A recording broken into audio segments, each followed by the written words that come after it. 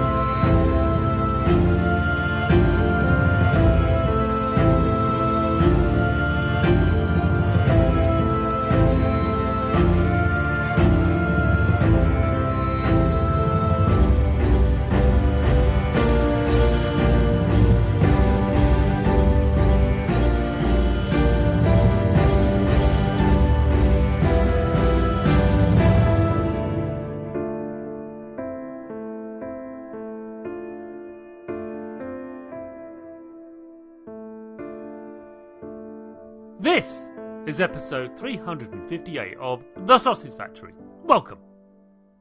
Wait, it's a Tuesday. This shouldn't be a Sausage Factory on a Tuesday. What's going on? I'm confused. The universe is now disjointed. Well, if you were paying attention last week, you'd know that I did promise that there'll be 2 episodes per week during the month of November in the year 2021. For those of you listening in the future. Anyway.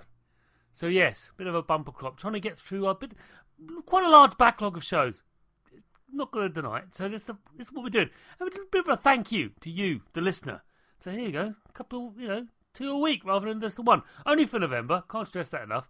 Just, clearing the backlog a little bit. Anyway, who am I talking to this week? In this episode, I chat to Dave Evans of Falling Squirrel about their audio-only action-adventure game, The Vale, Shadow of the Crown.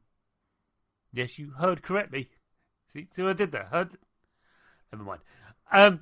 This is a game that's entirely audio-only. There's no visuals, really, to speak of. It's incredible experience. It is genuinely a full-on action-adventure with combat and blocking, and it's just amazing, absolutely amazing. It's like if, Daredevil was a video game, kind of like that, only not a Marvel comic book thing. Instead, it's a princess who's been sent to another realm away from the rest of the kingdom because she's annoying. Not annoying, but it's a whole amazing backstory about this woman who's been sent away from her palatial home for reasons, and you take on her as a role. And it's quite incredible story, which you have to be engaged with. You really have to be engaged with this story because you can't skip the text, because if you do, you don't know what's going on. You have to listen to every single word, which really marks audio games apart from regular video games. So anyway, without further ado, let us hear me talk to Dave about The Vale, Shadow of the Crown. Chris, take it away. Dave. Hello. Hey, Chris. How's it going? Good. Can you tell us who you are and what you do? My name's Dave Evans, and I'm the founder, I'll call myself, the studio director of Falling Squirrel. And I'm in the middle of finishing up the creation of an all-audio game, or an audio-focused game that's meant for everybody. And it happens to be accessible for the blind community. It's an exceptional game. Blown away by it when I was confronted with it. Like a little press release arrived, and like, an audio only. And I've only encountered a handful, and most of them I've encountered have the ones I've seen have never really followed through or borne fruit or weren't funded or just didn't pan out. It's very sad. But to see one actually come to fruition, I'm sure there are others. I should have done more research, but this is the first one I've encountered, and what a thing! So, before we delve deep into the detail of the Vale, Shadow of the Crown, before we do that, I'm going to ask you some questions about your good self, Dave. So, how did you make your start making video games?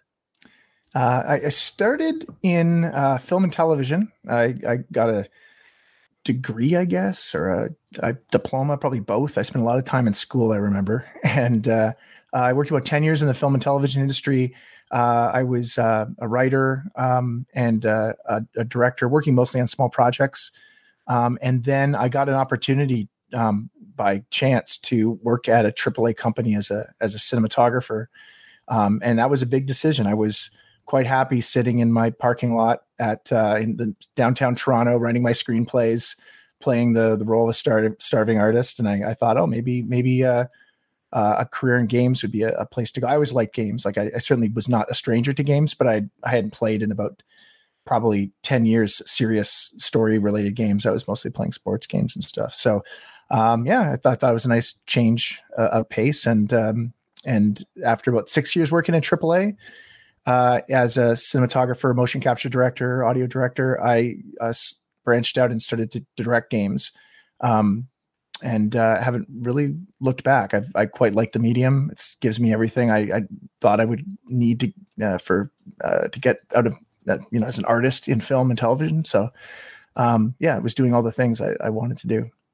So just to be clear, you're a cinematographer, and forgive my ignorance on this front, but you've made an audio-based game. Hey, yep. This makes absolute sense, more sense than the lay folk realise. I know we're connecting. You know where I'm going with this, because it's never just it's never just the lighting person. It's the whole shebang.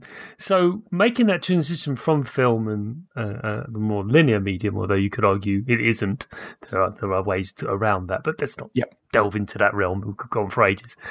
But it's not an unusual story we hear on this show. A lot of game developers come from that field because there's a lot of similarities perceptive to be. I can see why.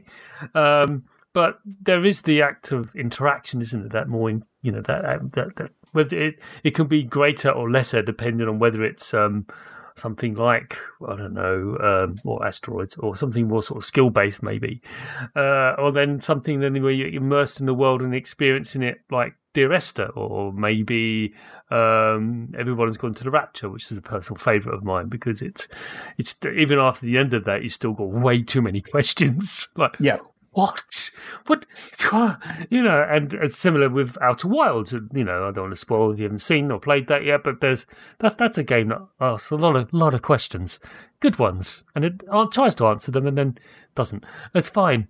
It's fine. But no, I can definitely see there's a natural progression, and then for you to go into AAA. I mean, what one thing I've always said to developers, and I'll just ask you now this directly, is do you think that video games are unique in that they draw from a lot of other more traditional mediums and then try to mash them all together? It seems a bit simplistic for me to say, but what do you think on that take?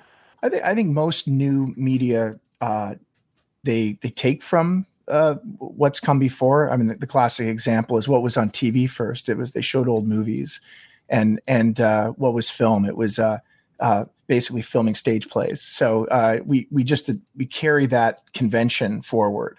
So that's certainly where it could have started, except that the fidelity of the expression, just the graphics, we'll just say, wasn't anywhere close to the starting point of other media. So it started in sort of its own insulated place, I think, where like what was Pong, what was Pac-Man, these were narrative was.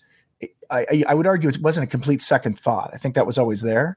But this idea of control or interaction, these are where we kind of started. And it wasn't until, I don't know what timeline to set, but it wasn't until we started seeing the capacity, the technical ability to sort of make games more like film. And then that sort of became an obsession. And it's still, I sometimes feel it might be a distraction sometimes, I guess, with the idea of playing a movie. I have to say that there's games like Naughty Dog, most of Naughty Dog's games, where I'm wondering, you ask yourself, well, why is this a game and not a movie? And usually as a film, it's often, actually the story is probably not as strong as most films in the genre, even though it's a pretty darn strong story in many cases. But some of the things they do and the surprises that emerge out of gameplay as you are in control of a character, that's something that it's taken to a level that I don't get in film. And I guess it's comes down to immersion. I would assume some level of I had control and then I lost control, or do I still have control? Is this crazy things happening around me? So, I mean, I think of any piece of media or any story or any idea, I usually like to ask, even though I might be making a game that could be a film, I try to dissect, well, why is this better to be a game? What is it about the story or the character, the experience that makes this a better game than a stage play or a song or a film or a television show? And that's usually good anything seem to be best at whatever they've decided to be. Yeah, it's nothing wrong from drawing from the past, but you're right, it did start off from a different place. And I think that turning point, it's a lot difficult to know when that happened. The immediate response I thought was, it's the PlayStation. That started that. I think it's fair to say it was.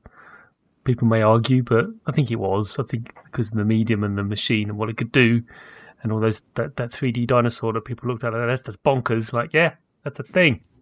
So I think that changed everything. PlayStation changed a lot, more than people give it credit.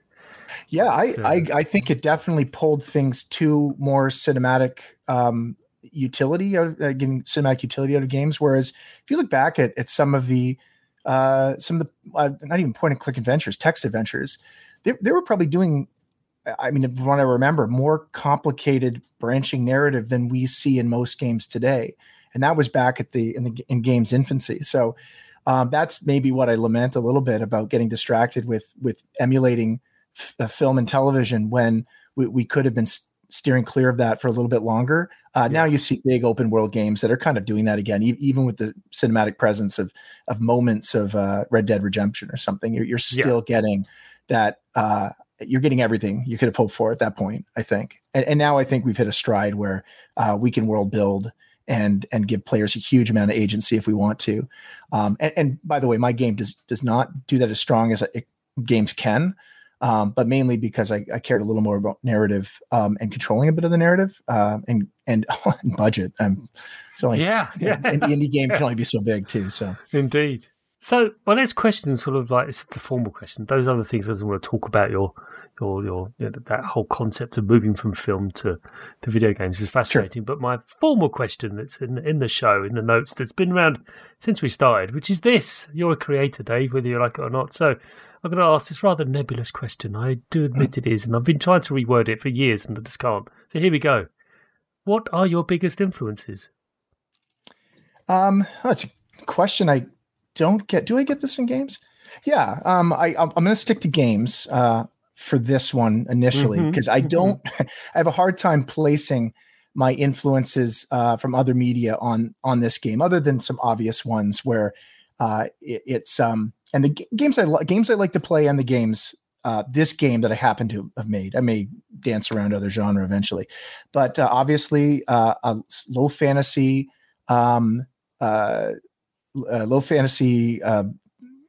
video game, or medieval is what I was looking for, world. I mean, you would, I suppose, start with Tolkien on some level, even though he's more high fantasy, but the characters seem to be rounded in that way. And then the George R. Martin series, which when I first started in games, by the way, I'd come out of film and television making a lot of contemporary stuff. And I knew we were making something when I first jumped into AAA that would have more fantasy elements and game elements. And I just went into a bookstore and I said, who should I read to refresh my memory as to who, what are the sensibilities of people that are playing more sort of serious, hardcore video games that are medieval setting. And someone said, "Oh yeah, Fire and Ice series." So that's another influence that I can't help. I can't get away from that one. No, it's the language that's in the game is probably derived from that. And then for game purposes, I think a lot of the things I like to do for production reasons, there's not a ton of these things, but these little moments that create moments of emotion and that do involve some form of interaction, just to validate why this is a video game, which is something I posted a little earlier there. Yeah. Shadow of the Colossus. I've got a really weird specific spectacle is obviously a big part of that. But I remember being amazed at how much I loved that damn horse in Shadow of the Colossus. And I just to break down, okay, what is it that they are doing in such a simple game, which at the end has a typically odd Japanese narrative twist at the end. It's two things. One is it's nice you can pet the horse. I mean, that's the connection. But just the idea that you've created a character that does two things. He helps you fight, and you can be separated from him, but he's afraid. When the Colossi are running around, he's terrified, and running around and screaming and rearing up. But you can call him back, and he always comes. And that shows that he loves you, right? So it's a mechanic. It's a simple mechanic where you know that he loves you because he will be afraid and yet still come to save you. So, and there's no backstory narrative of you feeding him oats as a child or a colt or whatever. They didn't need any of that. So there's that shorthand stuff, or I guess shorthand stuff that I've sort of been influenced by in the way I did my, in particular, my tutorial stuff with the uncle, just sort of doing a little bit of connecting characters and creating emotional groundwork for scenes that happen later on, in a way that's purely a mechanical aspect of the video game, which I've always really liked, that kind of stuff. Man, maybe I went off on that one a bit. No, I've really. I mean, there's a game that's been ported to 3 generations of machines. I know. People reminding people of that. Like, it went 2, 3, and 4. Did it? No. It did. Yeah. It did. And I played it originally on PlayStation 2. I'm quite old. I got a lot of old machines. I still got my PlayStation 2, and it's great. It's still a remarkable machine. That's aside. One thing that struck me is I know it sounds a bit shallow, but I don't think it is in this context. You said the horse. The thing that struck me about the horse, the animation of it was just out of this world. Yeah. And it helped a lot because it actually looked like a horse. It did horse-like things. It gave it. It also it showed that there was value. It had value, that it wasn't just an afterthought or a companion floating around, companion character. It was a pillar of that game, and it was relatively important in fighting some of the Colossi too. I forgot. You know what? It's funny. I've been telling that story to I have students. I teach game making as well, and I completely forget that it also probably as a developer, you think of, okay, what's important in our game, and make sure that looks awesome or is believable or is important in some way. And they did add value to that horse by making it probably the biggest arguably one of the bigger mechanical jumps in that game too, aside from climbing up giants. I think the horse was a close second for technological achievement in tail physics or whatever. Yeah, I mean, the PlayStation 2 ushered in some extraordinary technology, maybe because they had to. It was difficult to make games on it because of a variety of reasons. I know you and I know why. It's little custom chips and what have you. Yeah. But, you had games like that and God of War as well, and GTA 3 and all these groundbreaking, extraordinary titles that changed everything. And that said, it wasn't just a box with strange little legs dangling from it moving around, which is what all other horses were. They wouldn't even bend in the middle. There'd just be this box with little legs running around. I remember they had hoof IK on the steps. The hoofs would line up to each step. It was unbelievable. Yeah. I'm looking at you, Zelda. Oh, so I did. Yeah. I went there. Sorry, everyone. I know sacrilege, but that's shouldn't go there. I don't know. Oh dear. Anyway, moving swiftly on. But no, fantastic answer to that. Really difficult answer. Many developers actually pause, and as you have to, they're like, I'm hang on. Yeah, I mean, we've had everything from like 70s sci-fi, which has been quite funny because then we've drifted off into talking about Silent Running because how can you not? Right. And then so it's great. But no, that's a wonderful, wonderful response. Next one is also a tricky one, but you've been in the industry long enough, sounds like. You might be able to answer it with some authority. Who knows? But here we go. What developer do you most admire in the industry and why? Yeah, that one's not that hard to answer. I'm trying to think of. I feel like I should have a few, but Yes, you can have a few. That's fine. It's yeah, not. I mean, I just say what, but I think which developers? There you go. yeah, I think it's because of recent games that I'm starting to make. I think making more experiential first sort of story driven games, and trying to again find a way to create spectacle that has a level of interaction moving into it. I do like the Naughty Dog, the developer Naughty Dog. I don't. It's funny the games themselves. Partly the subject matter. I'm not a huge zombie game fan. And as much as I like Drake's Fortune, I the and even the character of Drake, who I think they do a great job of creating this roguish character and doing a very good job with it. But what I marvel at is their ability to create moments of spectacle that I sit and watch and think, why is this better than a movie? I mean, of all the things you can do in a movie and carefully craft in a film, and I mean, there is an aspect of there being a huge amount of control you have from just doing like not having to be grounded to live action or perfect realism. But there is an emergent surprise factor to me being in control of a moment and then having something unexpected happen and not knowing and feeling like I am part of it on an intimate level. And they surprise me again and again every time in every scene. The Last of Us Part 2 has a scene, oh my God, where you're running from zombies and they crush you against a fence and you're crawling. And I never knew when I had control and I didn't care. It could have been all canned for all I knew, but I felt like I was somehow doing all that stuff. So that just very recently, that's a knee-jerk reaction to a recent experience playing games. By the way, I was playing Part 2 because it has accessibility, blind accessibility. So that's why I was playing that game again, not immediately running to play zombie games.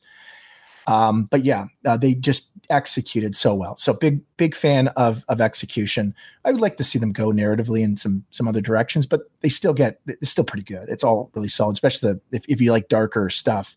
I don't think there's any problem with what they do.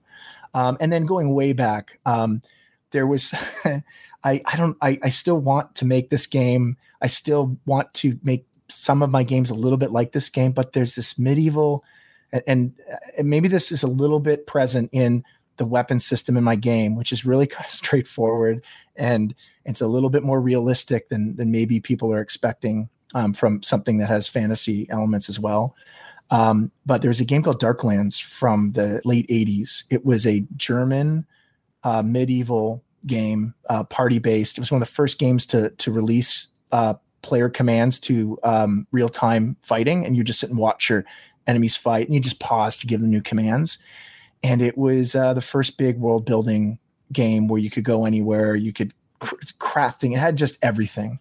And I think, what are the games I like that kind of inherited from that game, even though it was really kind of hardcore in the medieval role-playing strategy simulation sense, is games like, another game I like a lot, Horizon Zero Dawn, where it's open world, but what you can do and your choices in terms of what you want to do to get from A to B seem to be so the expense of making that game it must be astronomical, but to do so many things well and to say, I want to play this specific way or be this specific character, even though you're playing a single protagonist. I just marvel at how much choice I have in how I do things. And it's all viably fun and interesting. So yeah, I respect them also if you're just coordinating such a big game, something that I've been part of AAA. But I don't think I've fully seen, I know there's going to be shenanigans and it's going to be tough. to make games like that. But I just look at the end product and think, my gosh, they've done such a great job in doing that. So yeah, Guerrilla have done a fantastic job of. I mean, like, personal one of my favourites of 2018. Was it 2018? I think it was when it came out. Believe it or not, but I did finish it. That was my Christmas game of that year, and everyone has that Christmas game with the final last, like, you know, they got some stretch of weeks of like doing nothing but, you know, eating mince pies, and yeah, I think the emerging gameplay of Horizon Zero Dawn just blew me away. The chaos you could just pull off for no good reason other than to cause chaos. Yeah. It's just like, oh, there's this big crocodile down there. I'm just going to turn him. I don't need to. No need. Yeah. This is what happens. Oh, look, and just leave. You just walk away and watch them just destroy each other. It's just like, it's great. But yeah, Naughty Dog and Guerrilla and did it say Darklands? Oh, Darklands. That was I think it was called Microprose. Oh, We're talking late 80s. Yeah. Yeah, I don't know why I I'll got have back to to look. that. Yeah, I'll have to look. I think I know the one you mean. It's on Steam and COG. They brought it forward. It still plays like the way I remember it. But it's had like an anime style to it, didn't it? Nope. It was all it was like Ultima or any of those isometric. It was pixel art by that at that time. Right, isometric gameplay.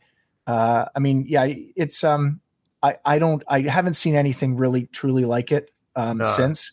It was also it came with a 300-page book.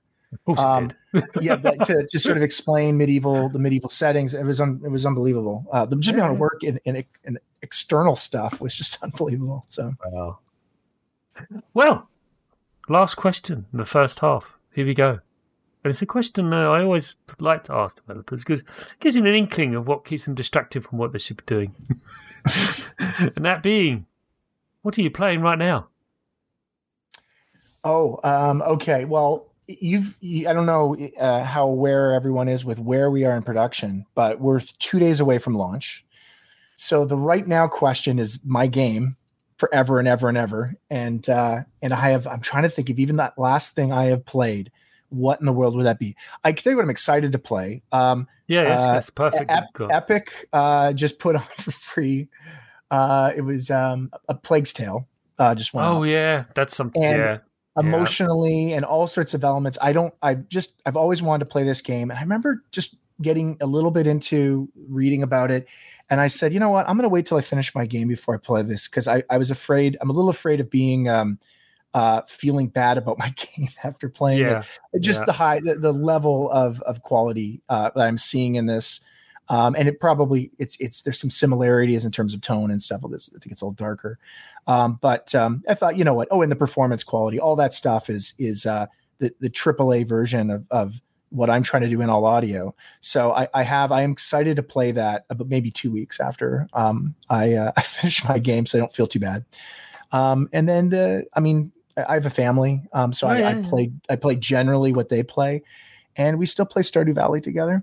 I was very excited that 4 players, you could build farms together. That game as community, as a couch co-op is still my favorite thing in the world. It's from sensibilities I had as a kid where you'd all get together and play video games with your friends in a group. I've never really embraced online games that much. A little bit of FIFA online, but I still get together with people to play. And that's and then in the what do you call it? The lockdowns and stuff. I started playing a little more Jackbox and stuff. So I'm ultimately I'm in my 40s. I'm a father. I have my priorities set around family when it comes to games. But my personal little thing will be I'll be playing Plague's Tale in about 2 weeks. I hear it's good. So yeah. What's those rats? It's a thing that happens. Yeah. Yes. Lots of them. But it's a lot more to it than that. But I think the connectivity between the two main characters is what really makes that game for me. So for fear of spoiling, I won't say anymore. And as for FIFA, I was never offside. It's just rubbish. Nonsense. That goal was perfectly legit. Sorry, still bitter. Anyway, let's move on to the second half of the show where we delve deep into the Vale Shadow of the Crown.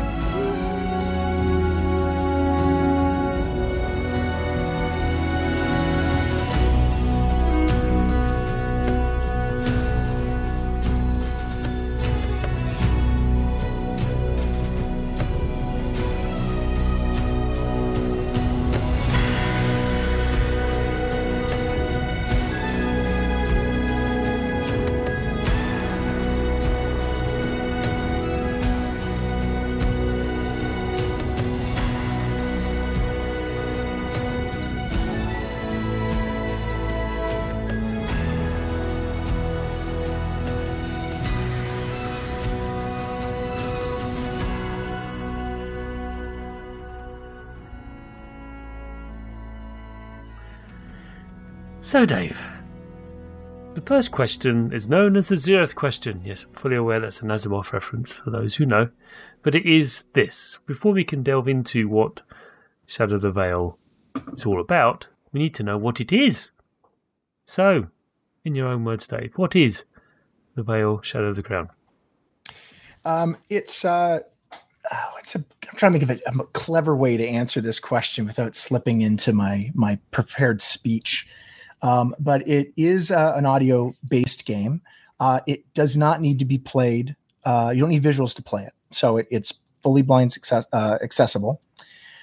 It features binaural audio where you can hear your environment in 3D spatialized sound around you using a pair of headphones. You play with a controller or keyboard. I'll explain the controller side of it, I suppose, in which there's two basic elements to combat. To gameplay. There's exploration, where you explore a 3D space with sounds all around you, and the ones that are important, beacon sounds like a blacksmith to go buy weapons and armor, is very easy to find. And then the little surprises and hidden, sounds that sort of reward you for careful listening and exploration are things that unlock little quests and other features in the game. It's in a medieval setting, I should probably mention.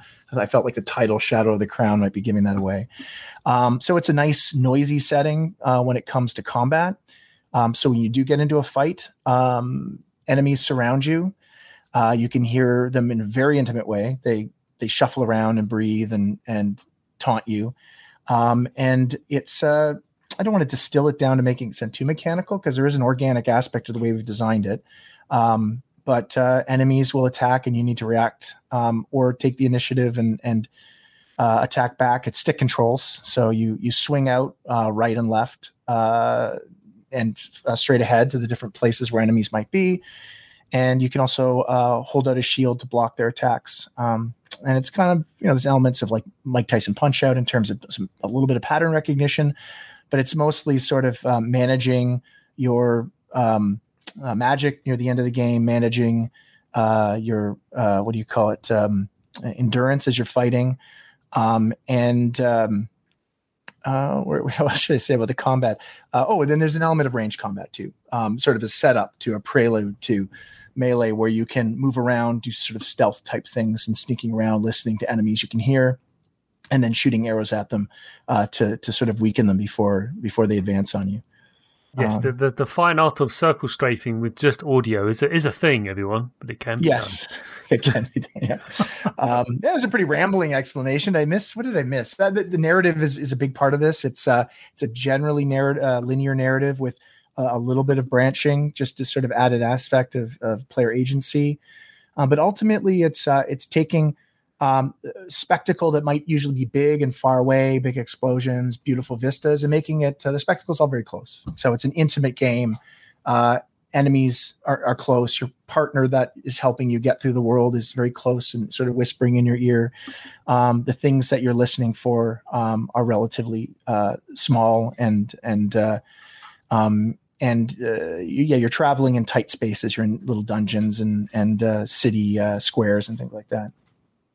I've actually been thinking a lot about where else you could have set it and when else you could have set it, and probably the antithesis of where you could have set it. And it's perfect because you can have babbling brooks and wonderful bird sounds, and it's just like very distinct sounds.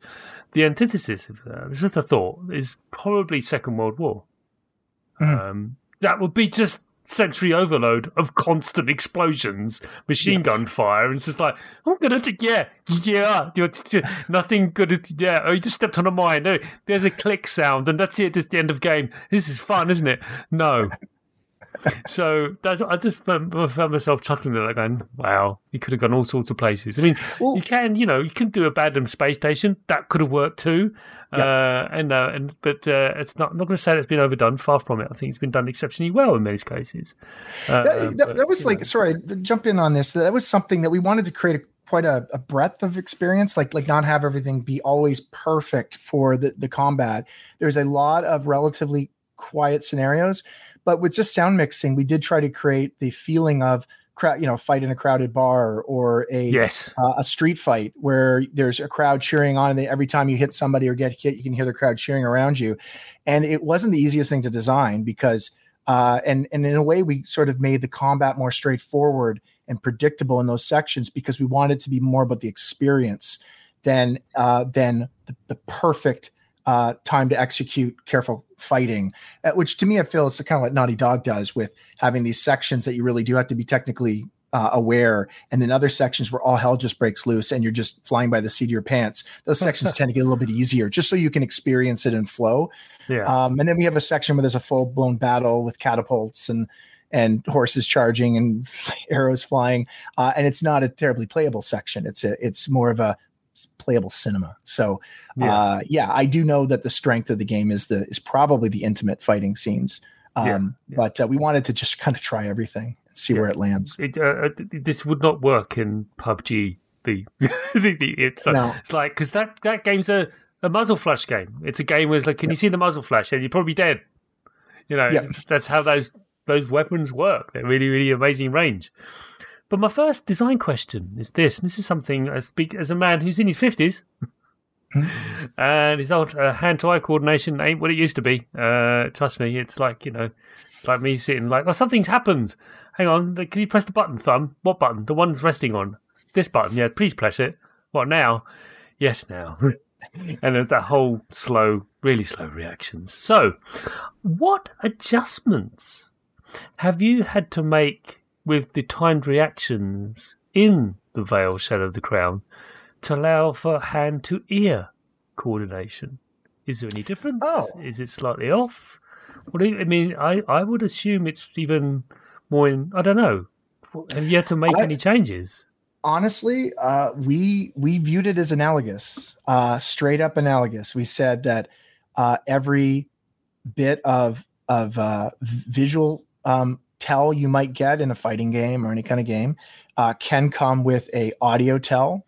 And I guess maybe there's already some evidence that bears out that they're similar in that people within the blind community can be relatively successful at playing fighting games using visual tells and memorizing the attacks of certain characters.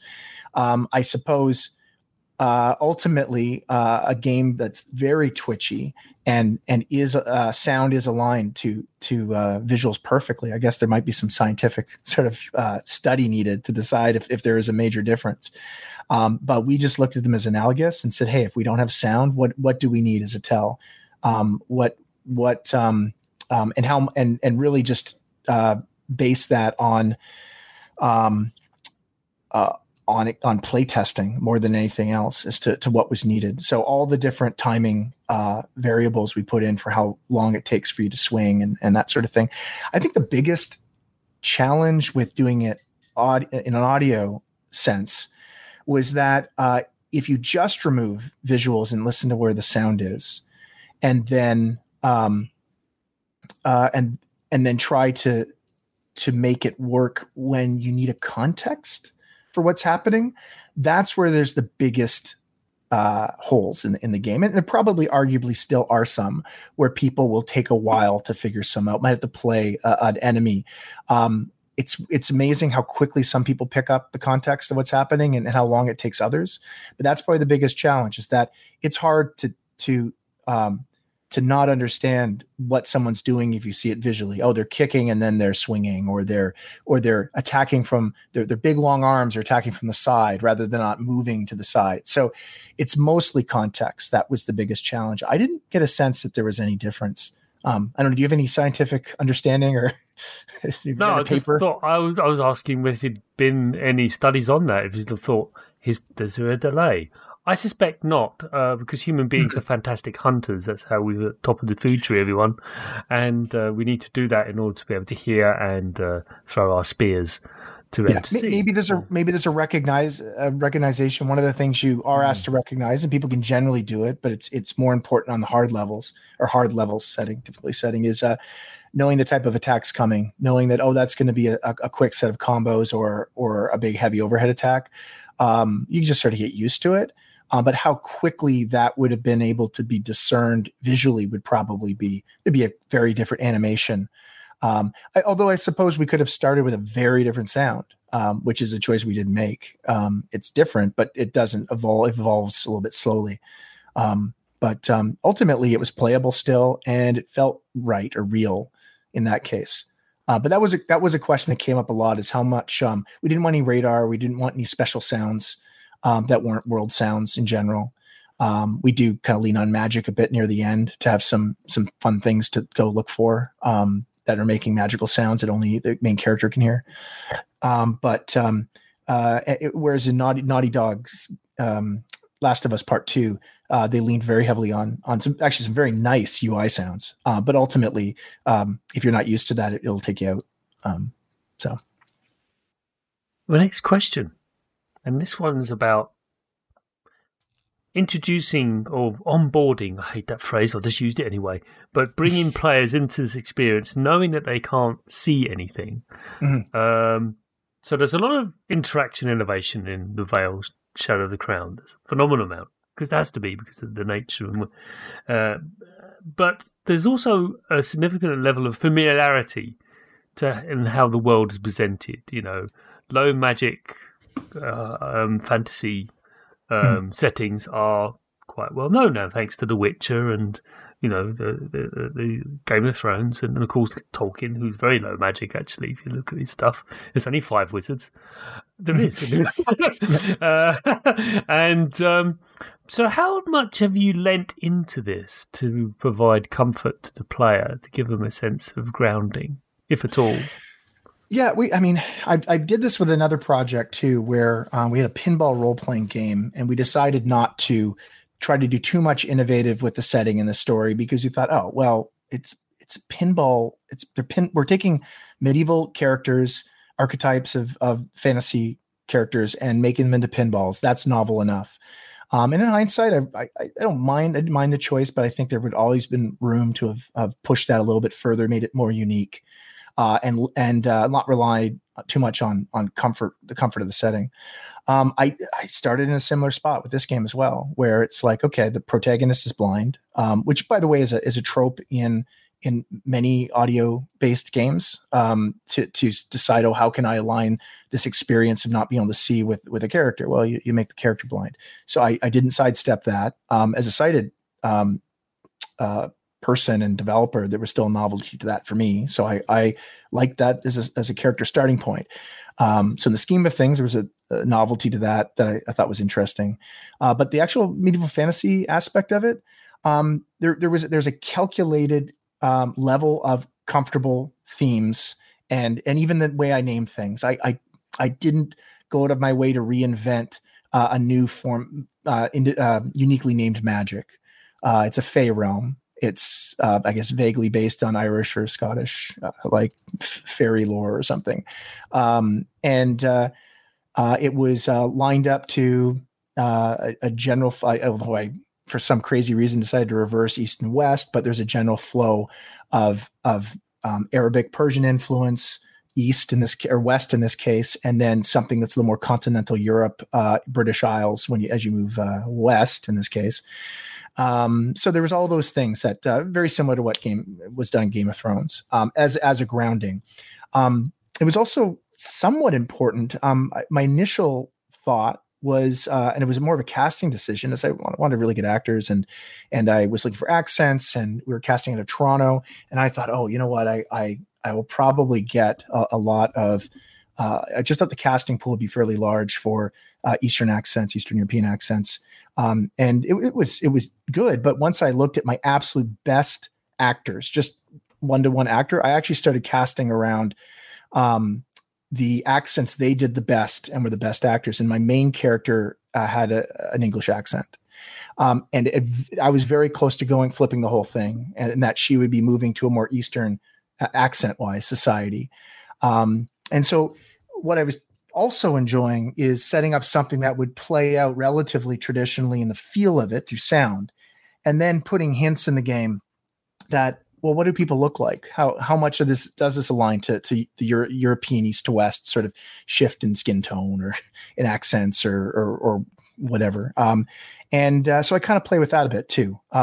What's a barbarian contextually? Well, barbarian's a Germanic person to a Roman, and they something very different to somebody else. So I kind of mixed that up a bit and just started to create more unique characters, but it's very grounded and familiar, and it's probably easier for writing. Well, it is easier for writing for me in having a little bit of study and stuff and knowing what to start with. And I think at the end of the day, I think I found it. I didn't want to stretch that too far, and it also allowed me to center the story on intimate connections. I mean, the game's intimate design wise, so why not have it really just be about this shepherd and this princess making their way home? And then the backdrop is less important. And I don't have to, people don't have to think too much about the political situation or how the hell magic works.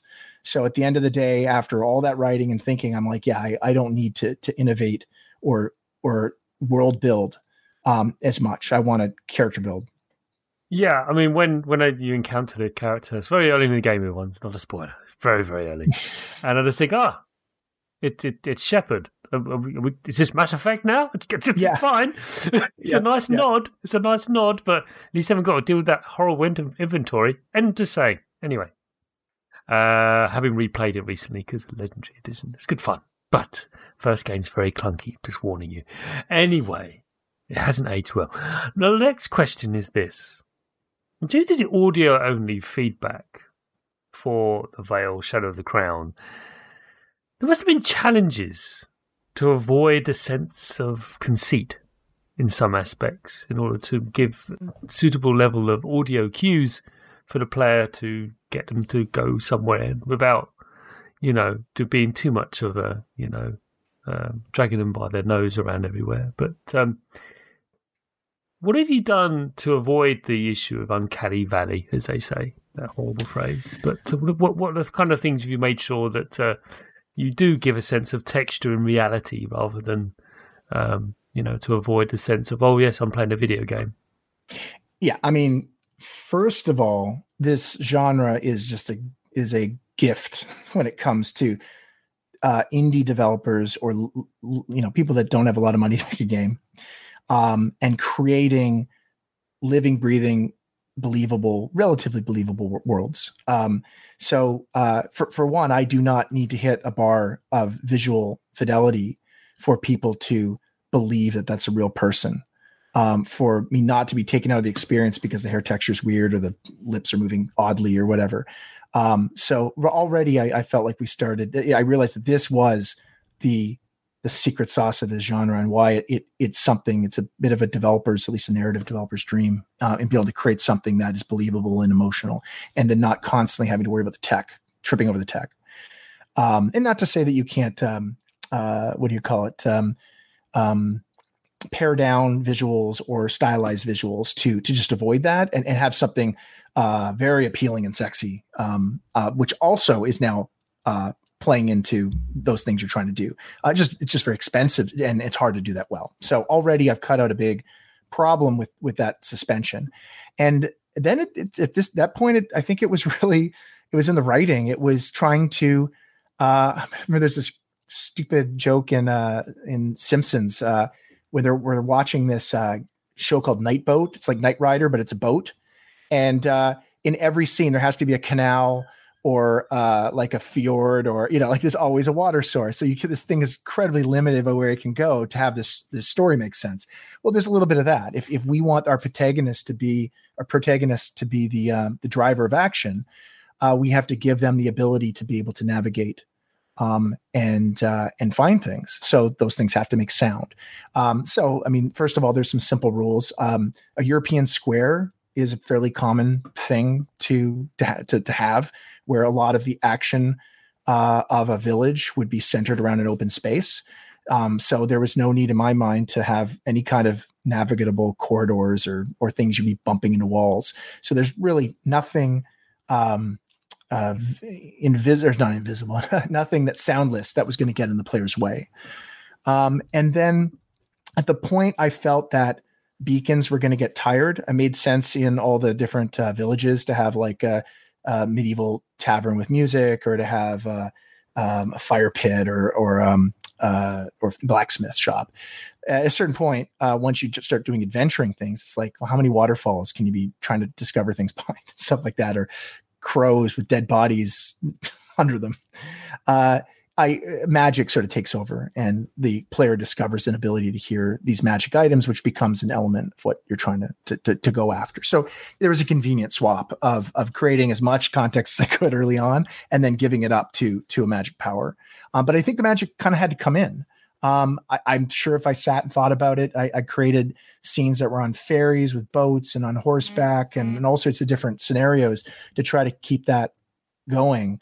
But at a certain point, or if I made a bigger game, I might very quickly decide to fall back into a radar system or something maybe connected to magic that helps the main character navigate. And then, there are scenes later on too where your companion leads a little bit, where you listen to your companion following a torch. But I do that very late. I want to establish that the leader of this operation is this main character, which to me is kind of the point of the when you try to, again, at least from a sighted player's point of view, you want to be transported into something unfamiliar and something exciting and interesting.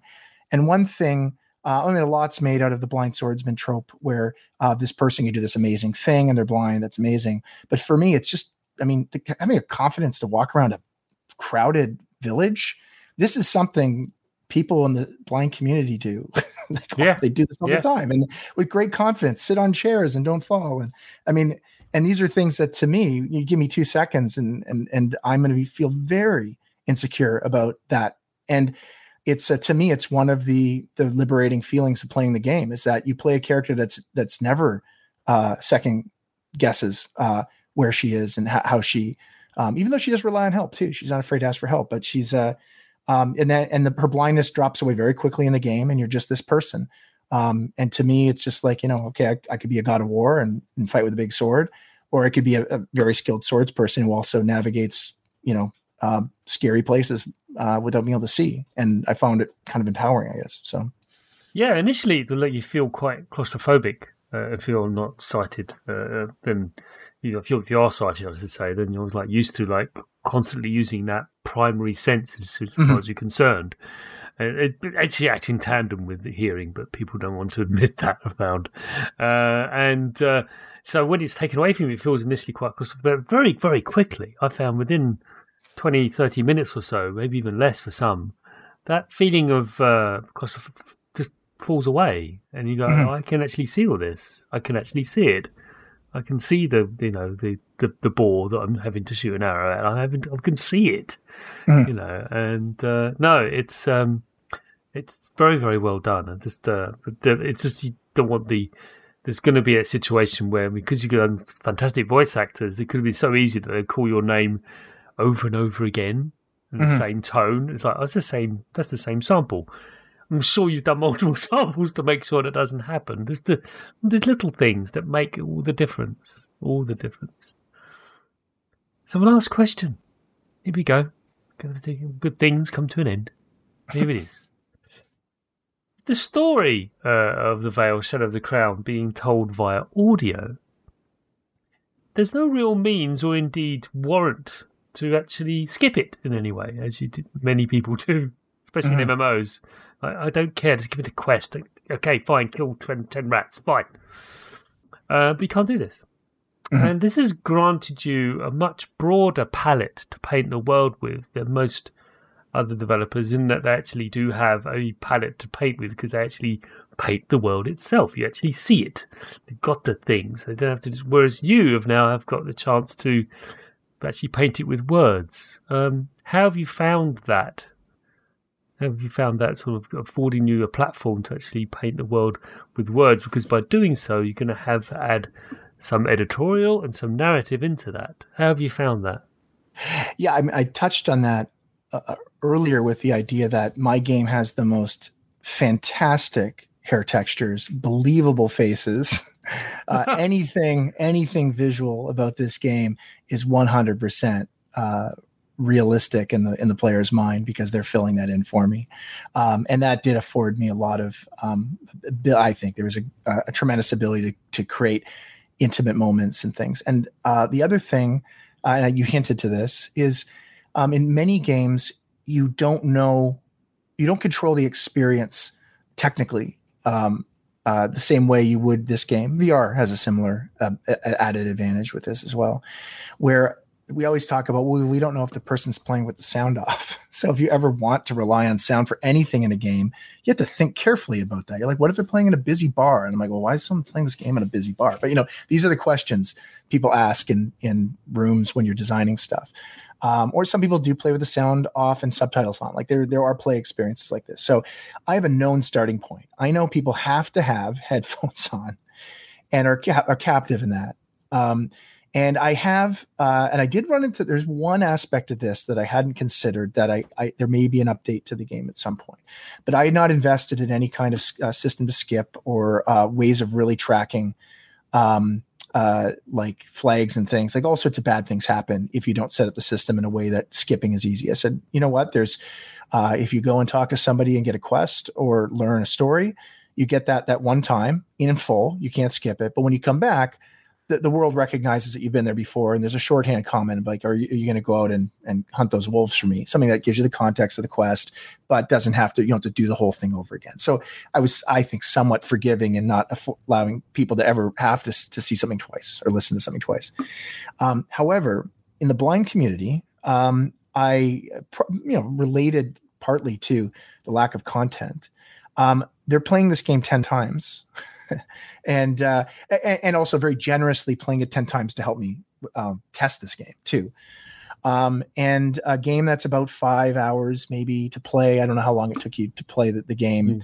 And if you're very thorough, somewhere around that, I'd say most people might play on normal and then go to hard, try challenge yourselves. But this is the type of experience I think you play once or twice. It's narrative based, narrative heavy. Not a huge amount of branching. And I'm perfectly cool with that being the experience that you should be expecting. It's novel for that period of time. And then you're quite happy to move on to another game. In this community, however, they want to play this a lot. And there are people that are playing it a lot. And I get the question like, okay, I've played the game 5 times now. Do I need to hear the whole story leading into these sections? And I'm like, yeah, I never thought of how people might play the game this way. Yeah. So it really is, it is set up for that first time playthrough where all these discoveries narrative wise are new, where in a weird way, once you're settled with having to listen to this, there's this moment, I think there's a moment for everybody. Like, am I going to really have to listen to this guy? Like even buying a sword, there's a character building discussion with this blacksmith. Yeah. And that's something I'm asking people to accept is that you're going to learn about this person. Your character is going to exert their character on this world by talking about something with the blacksmith before you get to buy the sword. And that is an element of world building. And it's something I'd hope people will appreciate, but I can totally understand people expecting to get to the mechanics they like, which is what happens to people who play the game a lot and say, look, I really like that fight, but I don't have a way to jump to that chapter. Even I've got to play the whole game again to get to that fight. So these are things I'll probably do for that community and for everybody who wants to jump in and play their favorite parts of the game. But this is meant to be like you're in, you lock in and you play this game and experience it in first person intimately from beginning to end. And I've committed to that and hopefully people will be okay with that. Yeah. I just feel that every person you encounter, even the mooks, if you like, or the minor sort of like, they just feel like more tangible than ones that you encounter in Skyrim or something, because it's like, oh, it's another vendor. Let's see if I can steal from him. I never did that, but people, generally did. And it's just like, the whole, it just feels like that there's 2D things, whereas you can't see them. So they become even more infused in your brain because you're having to construct them yourself. And, fascinating stuff. I just wanted to delve into a little bit. But so, Vale Shadow of the Crown, which is developed and published by Falling Squirrel. Fantastic name for a developer. Where did you get that one from? The name of my company? Oh Yeah. my God. I've been carrying that thing since I was 19 in film school. I shot a video of city workers catching squirrels that they would get to jump out of trees, and they made a Olympic sport out of it. It was a silly mockumentary we made. And I called the company that made that film Falling Squirrel. And then I've been just carrying it kind of reminds you of Peter Jackson. He's got these amazing, huge, like this huge empire, and it's Wingnut is still his production company, even though he's making these big, beautiful, serious things. So it's my albatross. I'll carry that forward, and people see it stands out. But yep, that's where it came from. Student video. And you worked with the Canadian National Institute for the Blind, I understand, for this. Is that right? That's where it started. I mean, it opened up to the greater community, the visually impaired community, very quickly. But that's where I started. I walked into the office, made a friend who's been our consultant, and our first play test sessions, really just from a design standpoint, not even an accessibility standpoint, came from that community. And then audiogames.net has a huge community of blind gamers who probably 200 or so people play a lot of this game and gave me a lot of feedback. And again, for a very small team, I can't tell you how valuable that is. So it was great. I can well imagine. And time the show's released, and we're recording it before the Vale Shadow of the Crown is actually out. But by the time, in future times, hey, future people, I'm sure there's flying cars and everything. Great. It's out on Windows PC and Xbox One. Is that right? That is correct. Yep. Yeah. And it's I guess what are our Steam and Epic Store and Itch. Those are the platform for the three different places. Types. But Dave, it's been fantastic having you on the show. Really is. Yes, thank you. This was a lot of fun. I like talking a lot. Yeah. So this is great. Thank you. No, I'm glad you liked it. More than welcome to come back. We've had a lot of return guests over the years. And of course, we'll skip most of the first half because you've done that. Yep. It'd be my pleasure. That's great. Yeah, but it'd be great. So thank you very much. Yeah, thank you, Chris. You have been listening to the Sausage Factory podcast, part of the Cane and Rinse Collective. Support us for just $2 per month at patreon.com/Cane and Rinse for early, extended, and exclusive podcasts. Find us on Twitter, Facebook, Instagram, Twitch, YouTube, and at our website, caneandrinse.com.